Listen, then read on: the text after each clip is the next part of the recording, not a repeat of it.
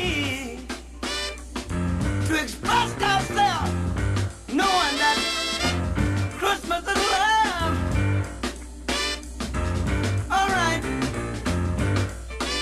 Oh, what a beautiful way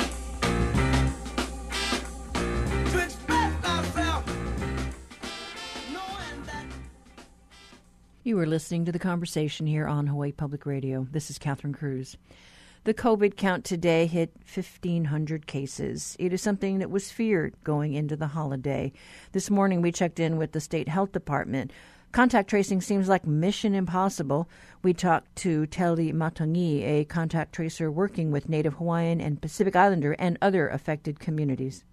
How are you able to keep up with all this contact tracing? It just seems impossible. Well, it is a lot, and I have to say we're doing the best that we can. Usually we give people, we call 3 times. Now we're having to take it down to 1 call. We leave a message. Hopefully they get back in touch with us, and we're just trying to reach as many people possible. The other thing is we take a look at who needs the call the most. So are they from a community that is marginalized, or do they have pre-existing health conditions? Do they attend school? So these are all things that would move someone up to on the list in order to ensure that they get the call and the support that they need. And I know the Department of Health just recently signed a contract with, I believe it's OmniTrack, to help out with the contact tracing. And I believe they're like the front line. They're making those initial calls. Yeah, so they make the initial call. They ask them for basic information. Super helpful if we can get that in the beginning.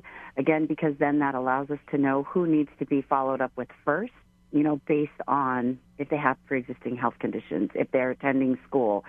Are they a part of a community that's been overly affected by COVID-19? What's going on in the home that would require us to give them the additional support necessary to ensure that they do well while they have COVID-19? And you yourself have been working very closely with the Native Hawaiian groups that have been impacted. What can you tell us about the vaccine rates as you've reached out to these communities? Those who wanted to get vaccinated were vaccinated very quickly. Those who lack the confidence in the vaccine or who are questioning it, they've been a little bit harder. But we've been able to go out. We've been able to speak to them. We've reached out to trusted messengers.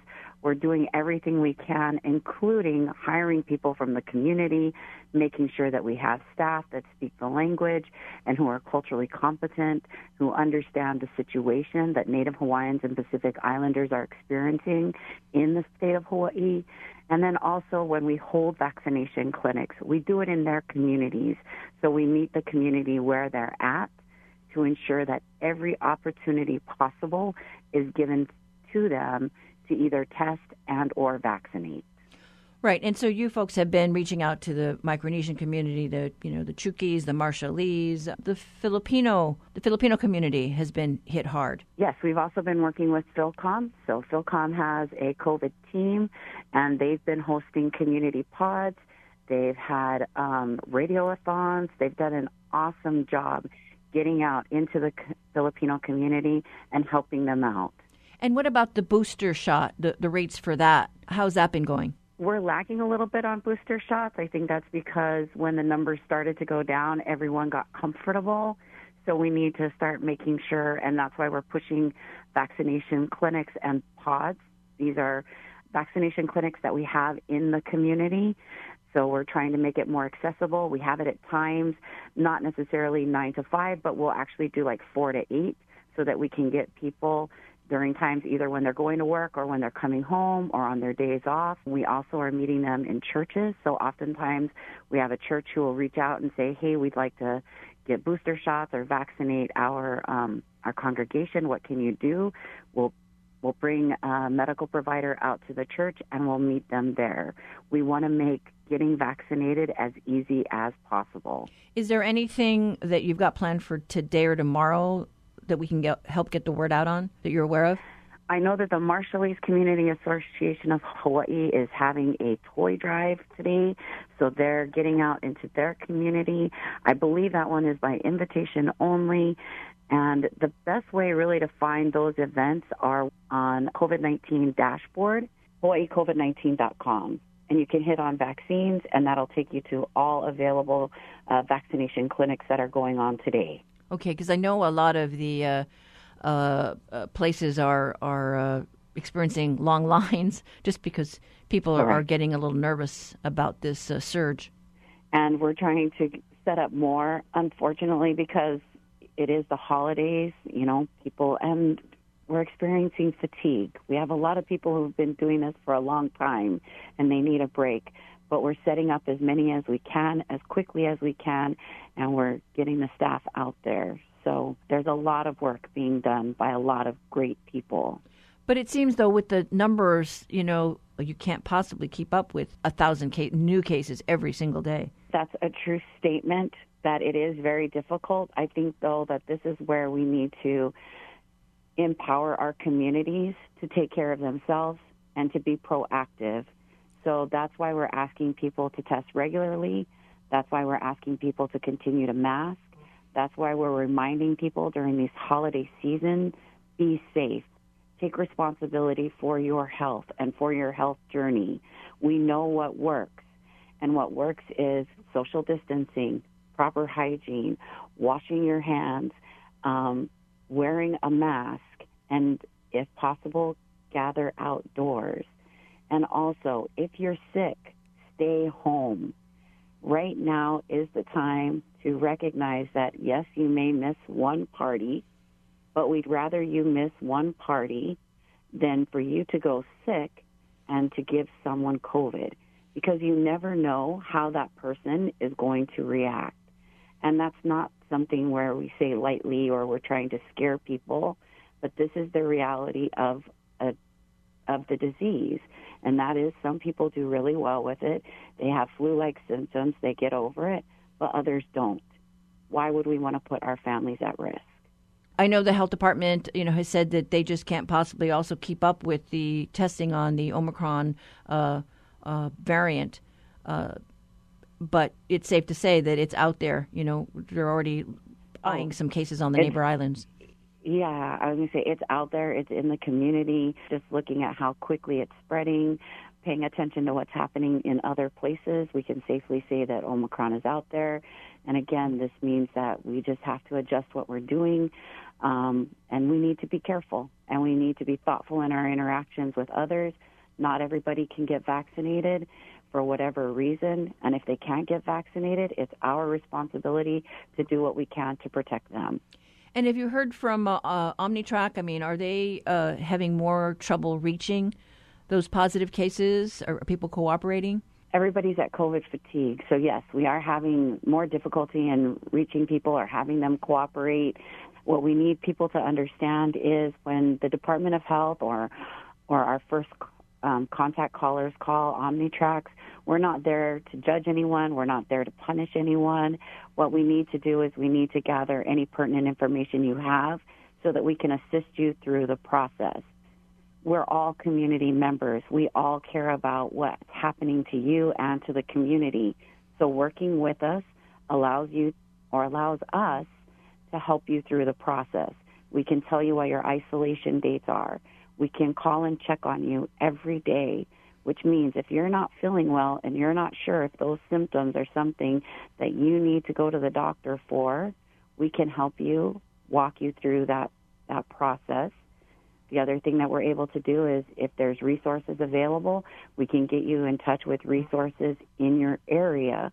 So that way, if you've tested positive and you're unable to leave the home, we may be able to assist you with food. If you are currently in a living situation where you can't isolate or quarantine safely, then we may be able to assist you with that as well. Otherwise, the other thing that we can do is we can say, this is what you need to do. As much as possible, separate from those in the home who have not tested positive. Have your own area. Wear a mask whenever you have to walk through shared spaces. Practice good hygiene, so wash your hands, have cleaning supplies available, and make sure that you're monitoring your symptoms so that way you do better in the end, and again, you can get the help necessary to ensure that you do well with COVID-19. That was Tele Matangi, contact tracer with the State Health Department. She works with the Native Hawaiian and Pacific Island communities adversely affected by the COVID-19 virus. For links to the DOH website about the upcoming clinics, head to our website later today.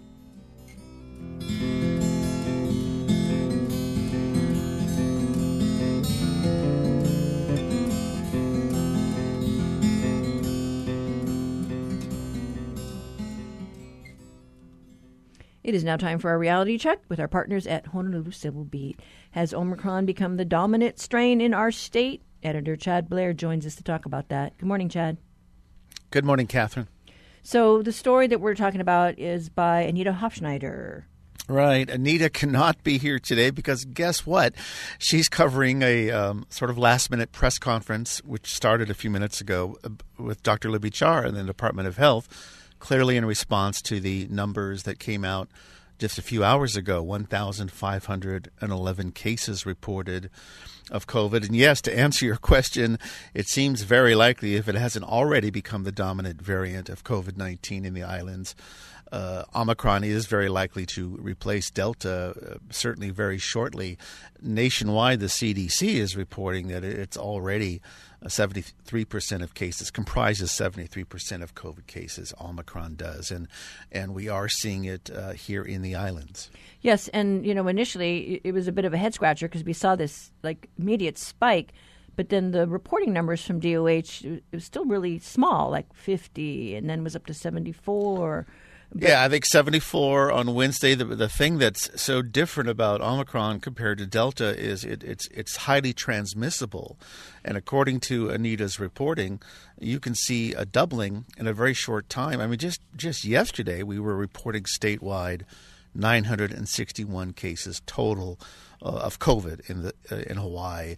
And as I mentioned earlier, that's 1,511. Now, not quite a doubling, but very clearly a dramatic jump. The state laboratories for the Department of Health is looking at the neighbor islands, particularly Maui County, Hawaii County, to see if it can use genome sequencing to determine whether Omicron has spread to those counties. But yes, so far it has been confined to Oʻahu, which is where the bulk of COVID cases are, obviously because of the population numbers here. Yeah, and when I talked to the health department, I know they were saying, the sequencing, it takes some time, and they don't test every single case that comes along. They can only do a small percentage because it is pretty kind of tedious.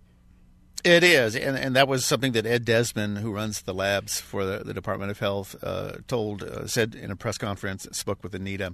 And, but the fact that it's also doubling every 2 to 3 days, in this case, the Omicron variants, that also really throws a wrench in the whole thing, trying to keep track of the numbers of where this thing is going. But clearly we've shifted into a new arena just in the last few days. Your guest earlier, the contact tracer, advising folks, and this is the advice that the Department of Health, that the governor, that the mayors, the counties are all advising, hey, it's time. Get your vaccination, get your booster if you haven't already done so. By the way, it's Christmas, and people are at the malls, people are at homes and celebrating together.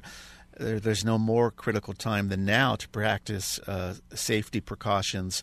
And, of course, New Year's Eve follows next week. Right, and while the symptoms may be milder than Delta, the concern, is the hospital census is that we've already got just lots of regular sick patients in the hospitals, and they don't have much wiggle room for an onslaught of COVID cases in the next week or so. No, and of course we do know that there are people that have been breakthrough cases as well, which makes some people say, well, heck, what do you need the vaccine for? What do you need the booster for if you're going to get sick anyway? Well, in fact, you can help prevent a severe disease. By the way, one health official actually, if this characterizes it correctly, Omicron is spreading like wildfire compared to Delta. That's a sort of a nice way or a troubling way to illustrate how different Omicron is than Delta. But you're right, in terms of its morbidity rates, so far anyway, we haven't seen quite the numbers of deaths, severe hospitalizations, but this virus seems to be mutating as well. Right, so it's kind of a dark cloud over our new year as we head into this, what will be our third year, I guess, of this pandemic. And we should mention that This afternoon, Honolulu Mayor Rick Blangiardi is calling his news conference. He was supposed to call it yesterday, and I guess they put it off to see what the numbers were. So we'll see, because I think there's a lot of pressure on him to, do you roll back or put those restrictions back in? Because we just rolled it back a couple of weeks ago. Yes, we sure did. So that I'm pretty sure will be the headline tomorrow and tonight as well on TV and online publications about whether we are going to shift back. So far, there isn't that indication, but everybody's asking given the new numbers. Right. Yeah, something to be wary of as we celebrate the holidays. But you stay safe, Chad Blair. You too, Catherine. Take care. All right. We have been talking to Civil Beats politics and opinion editor Chad Blair with today's reality check. To read Anita Hofschneider's story, visit civilbeat.org.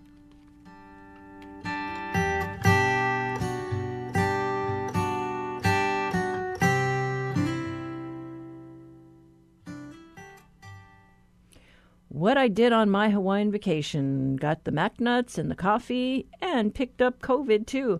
Well, that happened to more than a couple of international travelers this week. We talked to Jessica Lonnie Rich of VASH, the Visitor Aloha Society of Hawaii, about this troubling sign of the times. What's happening at Visitor Aloha Society of Hawaii is we are seeing an increase in visitors who are testing positive for COVID. In the last 6 days, we have gotten 7 visitors who tested positive. And what I mean by gotten is that these visitors have called us for assistance. They were here on vacation. They were taking a test in order to return to their home country, 72 hours before returning home. And lo and behold, they tested positive for COVID. And so, these travelers, are these domestic travelers, international travelers? Well, the 7 cases that we have now with the COVID positive visitors, one is from Germany, 2 are from France, 1 is from Japan. The other 2 are from the United States. So this is a bit of a dilemma, because if they're expecting to jump on a plane, they've got to stick around in quarantine. Exactly. And some of that dilemma, what that involves and what some of the visitors are telling us is that, hey, I wasn't planning to spend 10 more days in Hawaii, and the rates are high now because it is the holiday season. A lot of people travel to Hawaii during the Christmas season, and so it obviously puts a strain on their finances. Okay, so how are they being accommodated? If maybe there's no room at the inn because their room is being booked for somebody else.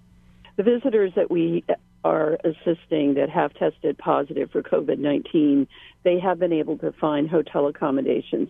And the few that did not have the funds had to contact relatives and friends back home who are helping them to pay for their hotel rooms for the next 10 days. Because right now, do we have facilities that the state has set aside for quarantine visitors? We do not have a facility for visitors who test positive for COVID. The visitors who are testing positive for COVID, they just have to call around. There are several hotels that we are working with. They ask that they not be identified. And with those hotels, they are able to accommodate, for now anyway, the visitors that we are seeing who test positive for COVID-19. Wow. So, the uptick that we're seeing then is really just happening all over. I'm really surprised. Usually when VASH gets cases, it's normally a theft on the beach, car break-ins, medical emergencies. We're still getting those cases. But in addition to that, I know when I'm getting a call, I see caller ID, that it's a hospital. The last week, it's been less than a week, it's been, we have a COVID positive visitor here. How can you help this person? What are you hearing from your counterparts on the other islands?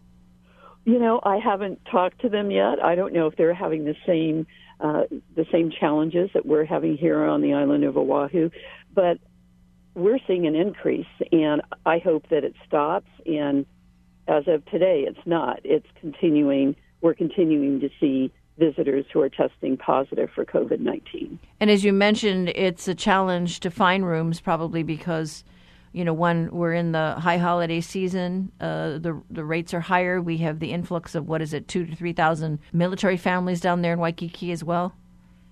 Exactly. And that's what the visitors are telling me. I'm calling around, and the average, some of the rooms per night are like $350. Of course, it varies. It depends on the type of hotel that you're staying at. But a lot of the visitors, when they come here, they're not ready financially to pay $300 a night for the next 10 days. So, right. we are doing what we can to assist them. We're not paying for their rooms. I've gotten a number of phone calls from hospital social workers who are reaching out to us and say, are you going to be paying for COVID-positive patients? No. We are a small nonprofit agency. If a visitor has a medical situation, whether it's COVID-19 or anything else, they are personally responsible for that as well. Well, here on Oʻahu, this is where we're seeing the surge and the high positivity rates. But, I imagine, though, it's just going to be a matter of time as this spreads to the neighbor islands. Yes, and I'm glad that you brought that up, because when I'm done talking to you, Catherine, I am going to be making a call to my neighbor island counterparts and seeing what's going on there as well. Okay. And then, so just as far as then getting into this, holiday season, we've got Christmas and then New Year's around the corner. Yeah, what we're doing at VASH, Catherine, because it is obviously the holiday season, and our heart goes out to those visitors who have tested positive for COVID-19. So in each of their cases, I have assigned a volunteer to check up on them every day, to let them know they're not alone, and to see what we can do to help them within our means. Right, because like you mentioned, it's this volunteer support that is critical to your organization, volunteer donations. That's how you operate. Absolutely. I've let my staff off for the holidays so they can spend time with their families. I will be working over the holidays, and I plan on Christmas to deliver Christmas presents to our COVID-19 positive patients at the hotels that they're staying at. I want them to know that we care, that they're here, they're thousands of miles away from home, they weren't planning on catching COVID, but we want them to feel our aloha, especially on Christmas Day and during the holidays. And then because we have so many of those military families down there in Waikiki, are you having to deal with any issues regarding the military folks that have been displaced? No, VASH has not, as of today, we have not been contacted to deal with any of the military issues. Okay, so basically the command is taking care of their folks.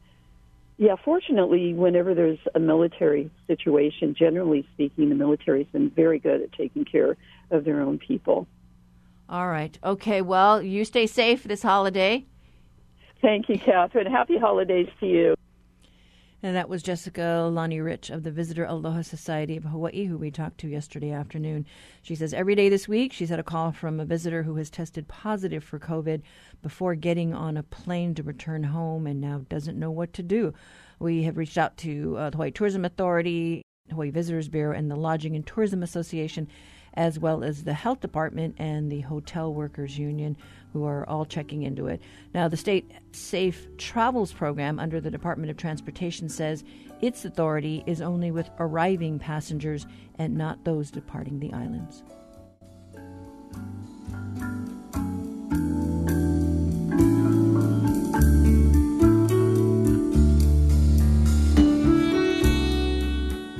Support for Hawaii Public Radio comes from Matson, investing in new ships, cranes, and terminal improvements to serve the needs of Hawaii communities for generations to come. Matson.com. All of us have spent time this year thinking about where we are and how we'll move forward. And in uncertain and chaotic times, the news, information, and music on HPR helps you do just that. There will be even more to figure out in 2022. Thanks to donations from listeners like you, HPR will be by your side no matter what the coming year brings. Donate now so we can all keep moving forward together. Join as a new member or make a year-end additional gift at hawaiipublicradio.org. Support for Hawaii Public Radio comes from PAR Hawaii, an energy company committed to supporting the community, supporting local nonprofits such as Make-A-Wish Hawaii. parhawaii.com.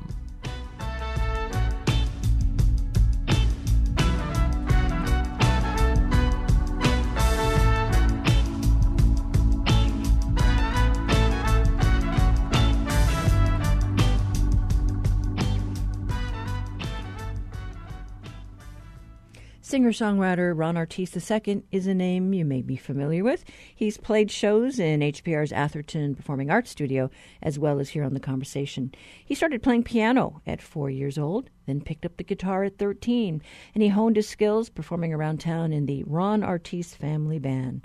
A few years ago, he relocated to Oregon, where he's raising his young family and continuing to create music. His most recent album, Purpose, was produced during the pandemic. The Conversation's Lillian Song had the opportunity to catch up with Artis to learn more about how life under this pandemic is influencing his music. Role models growing up first were my parents. My father, Ron Artis, he passed away about quite a few years ago, and then my mother, who's still with us, Victoria Artis. And then I had a lot of teachers around. There was a good friend of mine who was a piano technician, Steve Primo. Good friend of mine, Jürgen Klein, he's more on the science side of things. Another friend, JP Smoke Train, was one of my first guitar teachers, and a good friend, Jerry Wanick, who's an artist and director with film and TV stuff.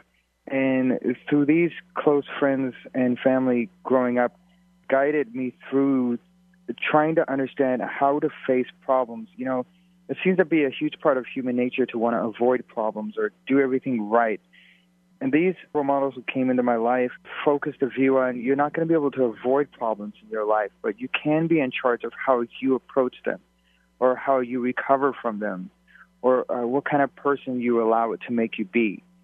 And those are some things that I really want to hold on to and pass on to my kids. And it's a major part inside of the music, meaning I gave a talk a while back. It was more of a speakeasy, and one of the questions to me were, do I believe in such a thing as bad emotions? And I don't. I don't believe in such a thing as bad emotions. It's necessary to express all of them. But what I really want to clarify is you can express all emotions from either a place of love or a place of destruction. And that's where the difference comes in. Navigating life, problems, loss, joy, all these things, we can express and experience those things from either a place of love or a place of pain or a place of hate. And that's something that I try to really spotlight in the songwriting is as we go through our lives together, find ways to help someone through their path rather than put a stumbling block out, if you will. You speak from a place of deep understanding. It feels like you've really been able to help spread that positivity, that outlook. But at the same time, you're not an old sage. I mean, you're still a millennial. I think so. Yeah, I'm only 35. And in that sense, though, you've packed a lot of life into your songwriting, into your art, into your music. But it does come from a place of just strong personal background because you had those influences of your dad and definitely your mom, and then those wonderful mentors that were a regular part of your life. Yeah, and I want to echo on that. It's a great thing to reflect on. Nearly everyone in the world has someone in their life that sees something in them that they don't see in themselves. To clarify that, meaning what my parents saw in me as far as the pursuit of becoming a singer, which I didn't want to do. I loved playing instruments, and I just didn't believe that I could be a singer one day, and I was more focused on the instrumentation of music. And they saw that I should start the journey to be a singer and to just start. And that's one thing that's so amazing and powerful and out of my own power, of having different people come into my life that saw something in me I didn't see in myself. And a lot of us on this planet, we come through those kind of exchanges with people, friends, family, strangers, of someone who can say, I see something in you you should bring out. And we can choose to start that journey, or we can brush it off. But I'm really grateful for the teachers who were in my life, for the musicians who were in my life, for the parents in my life, for just all these experiences. And talking about, the wisdom, if you will, how you said it, about that I want to lean towards or lean on, unfortunately had really heavy experiences in my life.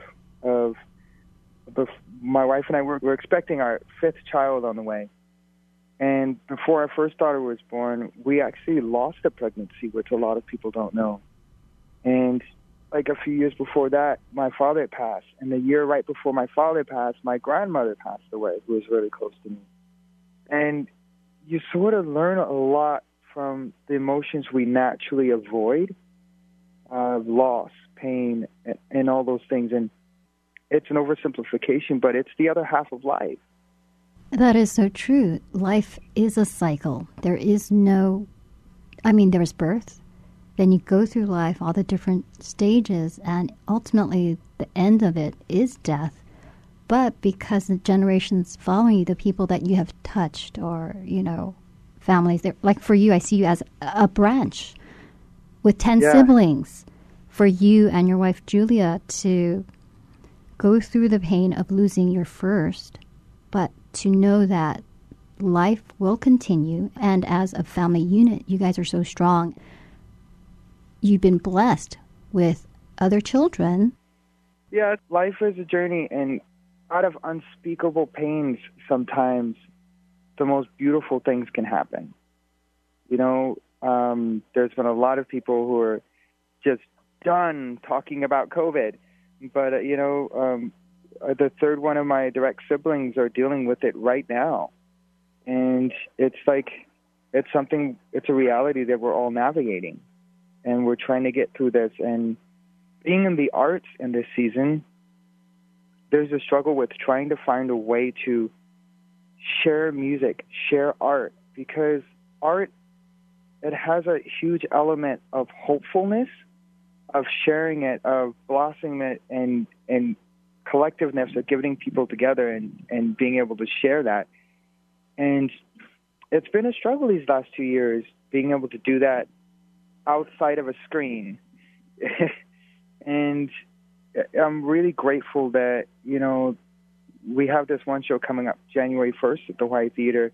I'm really grateful that, they've taken so many precautions to try to create an environment to share in this moment, which is I'm just more than honored to be able to be a part of.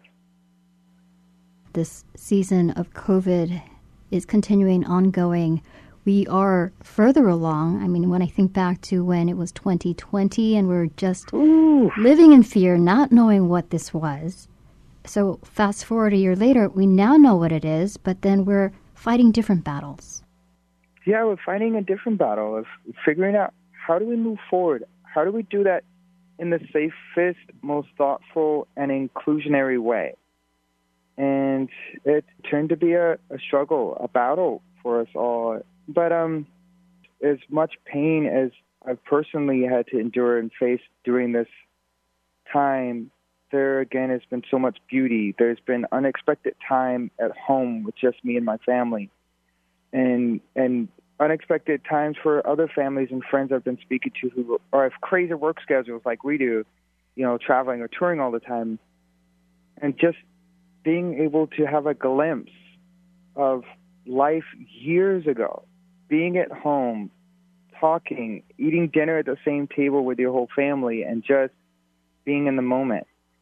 Outside of the stress and the unknowns that were related to all the pain these last 2 years, there were a lot of silver linings that I hope we carry forward into this future we've got for ourselves. And as your fans will now have this opportunity to see you back in the 808 on January 1st, you are sharing your new album, Purpose. Tell us a little bit about what went into that. So this album, believe it or not, started in 2020. I had a few of the songs written, and we were about to do a tour and then go into the studio, and then everything changed.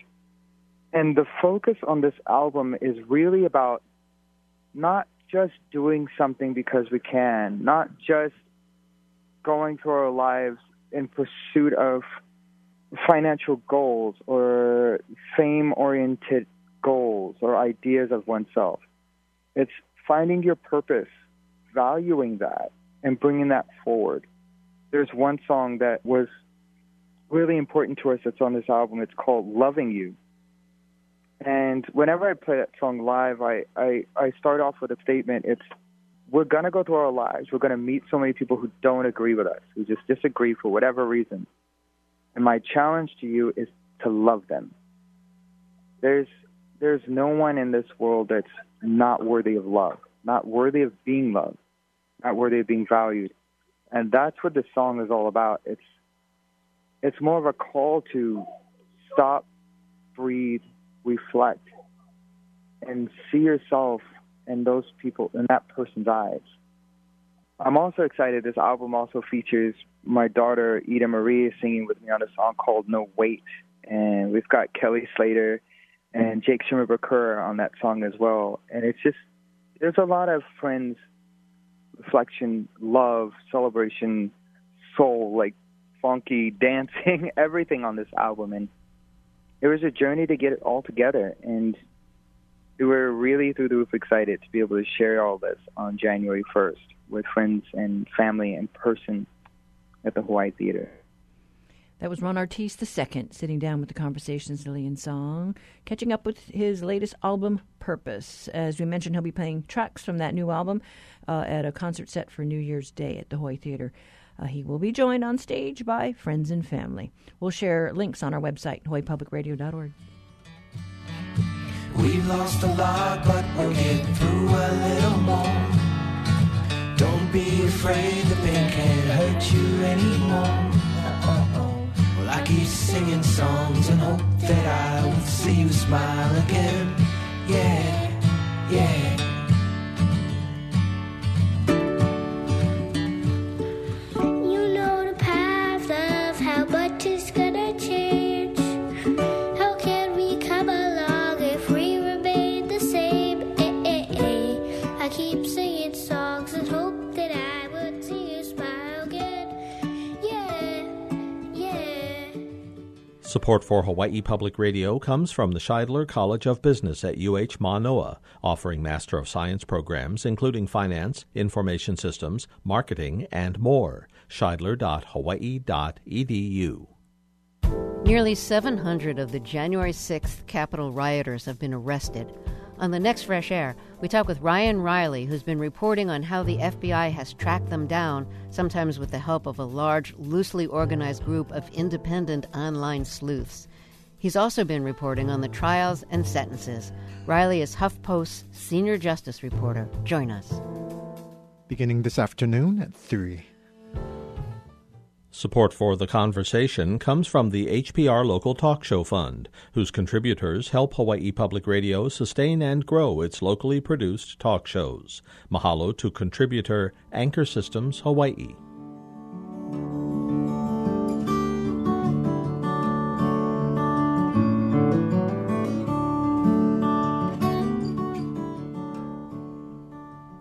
Paul Thomas Anderson, the writer-director behind movies like Boogie Nights and There Will Be Blood, has a new film opening in theaters tomorrow. It's called Licorice Pizza. It's a coming-of-age story starring Alana Haim, Bradley Cooper, and Sean Penn. Here's a clip from the movie. Why would you do that? Why would you do that? He was maybe going to be my boyfriend. Listen, young lady, you don't bring this idiot to Shabbat dinner here. Listen, Dad, he's an atheist and an actor, and he's famous. But he's Jewish. He was going to take me out of here, Essie. Don't you even look at me. Don't you even look at me. You're always looking at me.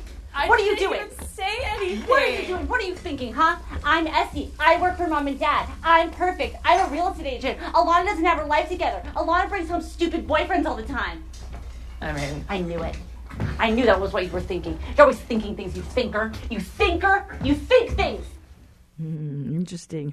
Well, the poster for Licorice Pizza was released a few months ago, and if you've seen it, you may feel like the artwork looks familiar. That's because it was done by Oahu-based artist Kat Reeder.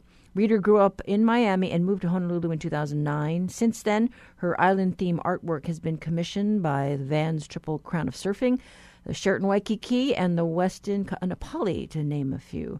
So how was this Hawaii artist chosen to design a movie poster for a major Hollywood film? Well, the conversations, Russell Subiano sat down with Reeder in our studio to find out. I've always been curious as to how artists get approached for posters. Yep. Was it the marketing company's idea, or was it Paul Thomas Anderson?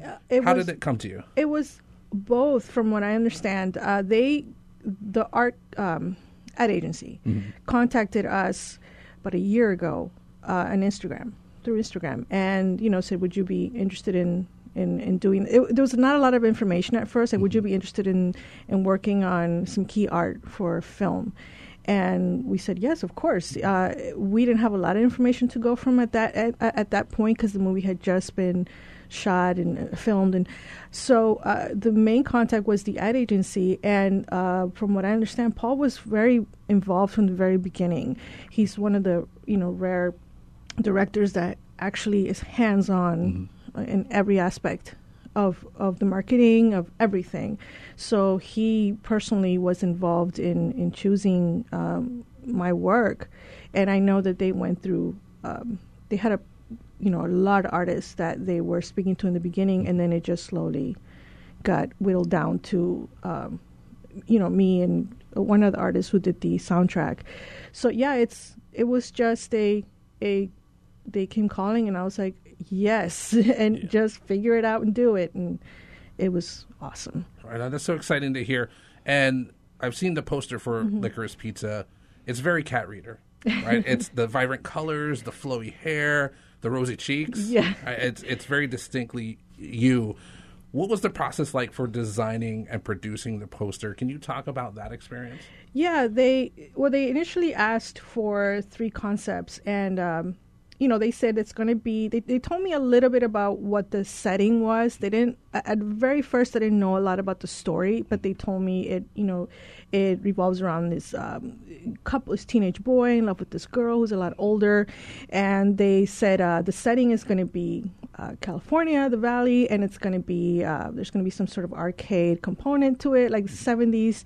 And they said, we saw your stuff, and you can depict women in a certain way. And so it was like, I was already a fan of Chaim, so I was like, what? Of course, so I got a chance to draw them. And so they said, just put your spin on this, but just think she is the center of his universe, like type of thing. So they asked me to put in a few, maybe 3 concepts. I think I did maybe 5 or 6, because I was so moved by the idea of a pinball machine, and how do I make this a pinball machine, incorporate it into a love story? And we sort of went back and forth, but there was a lot of back and forth. And they initially said, hey, let's try one where she's got him in her hands, right? Like, just to be, just let's play with that idea. And that was one of the concepts that I submitted early on that he loved. Paul really liked that one. So, and then we just kind of mixed and matched elements of the different concepts I'd made into one. Yeah. And how long did that process take? Was it a few months? They contacted me about a year ago, but really we started working in May. Okay. Because there was a lot, when I was talking to the design team, because I just got back from LA, we were laughing about this because there was a lot of, this like, hurry up and wait. It's like, we're going to work. You got to do a bunch of work. And now I'm just waiting for them to call and tell me it's going through, or we need this, or so there was a lot of like pushing and then waiting for weeks and then pushing and then waiting. So it was like in May is when we really started doing the hardcore work. Prior to that, it was concepts and waiting and that type of thing. And but after May, it was like, that's it. This is this is all I was doing. I mean, I was working on other stuff, but this was priority 1. It seems like a very classic Paul Thomas Anderson film as well, a very ensemble film. And if you look at the poster, there's little circles with a lot of the different characters in them. When you drew the characters, all the characters that are on the poster, Did you work from photographs, or were you able to meet with any of them in person to No, to I do that? I had to work strictly through photographs, and actually a lot of it was stills from the movie, and I got a lot of early stills, and I had to just kind of figure out what was going on in the movie without seeing the whole thing, and learning about, okay, what does each character do? Like, there wasn't a lot of information that they could share with me in the very beginning, right? Because it was really free-flowing. I mean, even the title, they went through several different titles, so it was very free-flowing for most of it. A lot of it I worked through using reference material from the movie, and then some I looked up. These celebrities, and I was like, I know what Sean Penn looks like. I know, so a lot of it is just kind of working by what I believed. They look like, my own memory of them too, and looking up some reference material. I know with Sean Penn, we redid him the first time around. I drew him from a still, and they wanted him to look a little more dapper, so I had to redraw him, and I was like, okay, how would he want to be presented? So it was a little bit different in that I had to create a portrait without working with the actual client, which is not really what I do. I usually have input from the client. So that was interesting. What about afterward? Did you get any feedback from any of the cast or anything like that? I know they had to sign off. I know a few of them had to actually sign off. I know, I believe Tom Waits is in the film, and he had to sign off on his likeness. I know I had to, at the very end, we were kind of scrambling, and we had to redo him a little bit because they decided to make him more prominent in the poster. And at first he was so small that I could sort of get away with being more interpretive, but once we made him a little bit bigger in the poster, we had to really go in there and make sure it really looked like him, and he had to sign off on it. And there was at the very end, like, okay, we were all kind of scrambling, like, he needs to sign off on this. And there was a lot behind the scenes happening, and I would just get okay, go on with this or change this. So, but personally, no, I was just kind of waiting to hear. And I saw some photos and some videos of you in L.A. on your Facebook page. Did you go to a screening of the film? What was that like? I was invited to the premiere. Oh, to the premiere. To the official premiere, which is amazing. Yeah. And just, I mean, for any artist, it's a dream come true. But me being such a, I'm easily starstruck, as anybody who knows me knows this. And the whole idea of just being there, and I've looked at these people for a year. Alana, in the movie, the main character, I've been staring at her. I said, first of all, I'm already a fan, and then I'm staring at her for over a year, like every little nook and cranny of her face and her essence. And then to see her in person, like she's standing right there, it was just really amazing. So I got to meet Paul, who was, everybody was so kind. I did read somewhere on social media that you used to go to the actual Licorice Pizza stores. For those who don't know what that is, can you share what Licorice Pizza is? You mean the original? Yeah. Well, I mean, it's not around, but it was a store back in the 70s. Yeah, from what I understand, Licorice Pizza was a record store. Yes, a record chain, yes. right, in the 70s and 80s, and in a certain area of California. Yes, yeah. And if you're from there, you're very familiar with it. And I think it was just that kind of nod to like locals, people that grew up in that time, which I thought was, I love that. Yeah, if it took place here, it would be called Hungry Ear or something like that. Yes. Yeah. Okay. You grew up in Miami and moved to Honolulu in 2009. Yes. The two cities have a few things in common, being on the ocean, the warm, humid weather, the mix of ethnicities. In the time that you've been here, I feel like you've been able to capture the heart and the beauty of our people and our islands in a very unique way in your art. Gosh, thank you. Yeah. What's your secret? What do you put into your artwork that translates the spirit of Hawaii so well? I feel like I've always had an island soul, like, because where I'm from, originally from Peru, it's totally not Hawaii. It's very dry. It's the desert. It's different. And I feel like I always had this fascination with the U.S. period, just a fascination. But then once I was in Miami, I felt like this is beautiful, but there's another world that's paradise. There's something else for me. And I got the chance to visit here 20 years ago and was like, this is where my soul lives. So I think that I fell in love with the music. I fell in love with the people. I fell in love with the women. I feel like Hawaiian women or local women are, because it's not just Hawaiian, there's a big mix, like you said. I love the idea of cultural mixing. That's a big part of my art. But there's something about the loveliness and the charm and just there's something so warm about the women here and just the people. And I felt that through my Latin sensibilities, I was able to interpret them, give them a Latin twist as far as the colors and being bold and being unafraid to use these colors and movements and things.